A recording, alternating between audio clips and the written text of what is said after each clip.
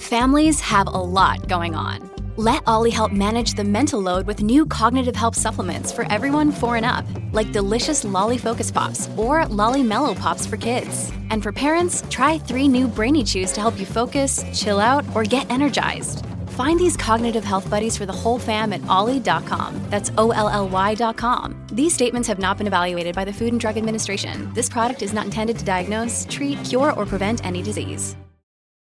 This episode is brought to you by Shopify. Whether you're selling a little or a lot, Shopify helps you do your thing, however you cha-ching. From the launch your online shop stage, all the way to the we just hit 1 million orders stage. No matter what stage you're in, Shopify's there to help you grow. Sign up for a $1 per month trial period at shopify.com/special offer, all lowercase. That's shopify.com/special offer.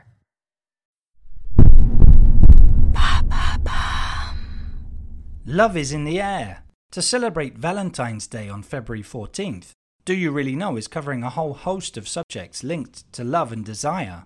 From trends like sologamy and sneeting to the emergence of female Viagra, spend all week learning about the concepts that surround our love lives in the 21st century. What is sologamy? Thanks for asking. As it turns out, traditional relationships may be going out of fashion. More and more millennials are considering sologamy as a lifestyle choice. The idea of getting married to oneself might seem strange, but the trend has certainly grown in popularity in recent years, with women in particular choosing to put a ring on their own finger and commit to keeping themselves happy for life. Where does the idea of self-marriage come from? In a Sex and the City episode, narrator Carrie Bradshaw, a renowned newspaper columnist, announces that she's decided to get married to herself.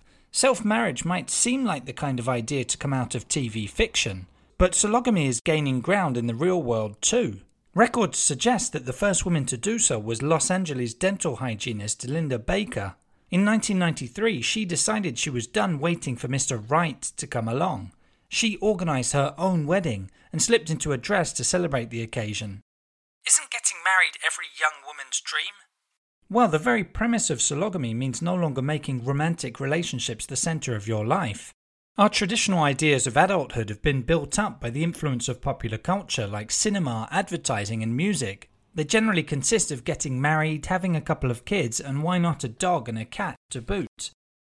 Sophie Tanner got married to herself in Brighton in 2015 and hasn't looked back. She told Vice magazine about her reasons for the decision a few years later. Marrying yourself is an expression of self-love, and it's a commitment to love yourself and be responsible for your own happiness for the rest of your life. Because I think in our culture, there's so much emphasis on finding the one, and being single is a valid lifestyle option these days.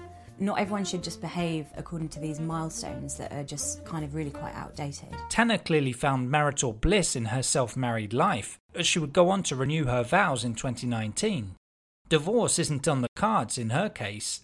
Other sologamists have given accounts online, swearing by making themselves the centre of their lives, displaying self-compassion, and cherishing themselves until death does them part. Okay, forget that last bit.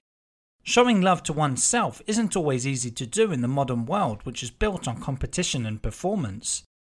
Does sologamy actually work then? It's hard to say insofar as no statistics are available, given we're talking about a new phenomenon. Some psychologists have suggested opting for sologamy may be a choice born out of past suffering, or fear of experiencing a failed relationship, as if living alone could only be a failure rather than a conscious choice. It's true that society tends to make things easier for people who are married. For example, it's less expensive, and it's easier to find a bigger place to live or get a mortgage. Furthermore, governments often encourage marriage by offering tax benefits. Whether gay or straight, married couples still constitute the norm in statistical and symbolic terms. There you have it. Now you know what sologamy is. In under 3 minutes, we answer your questions. What would you like to know about? Use the comments section to send us your questions.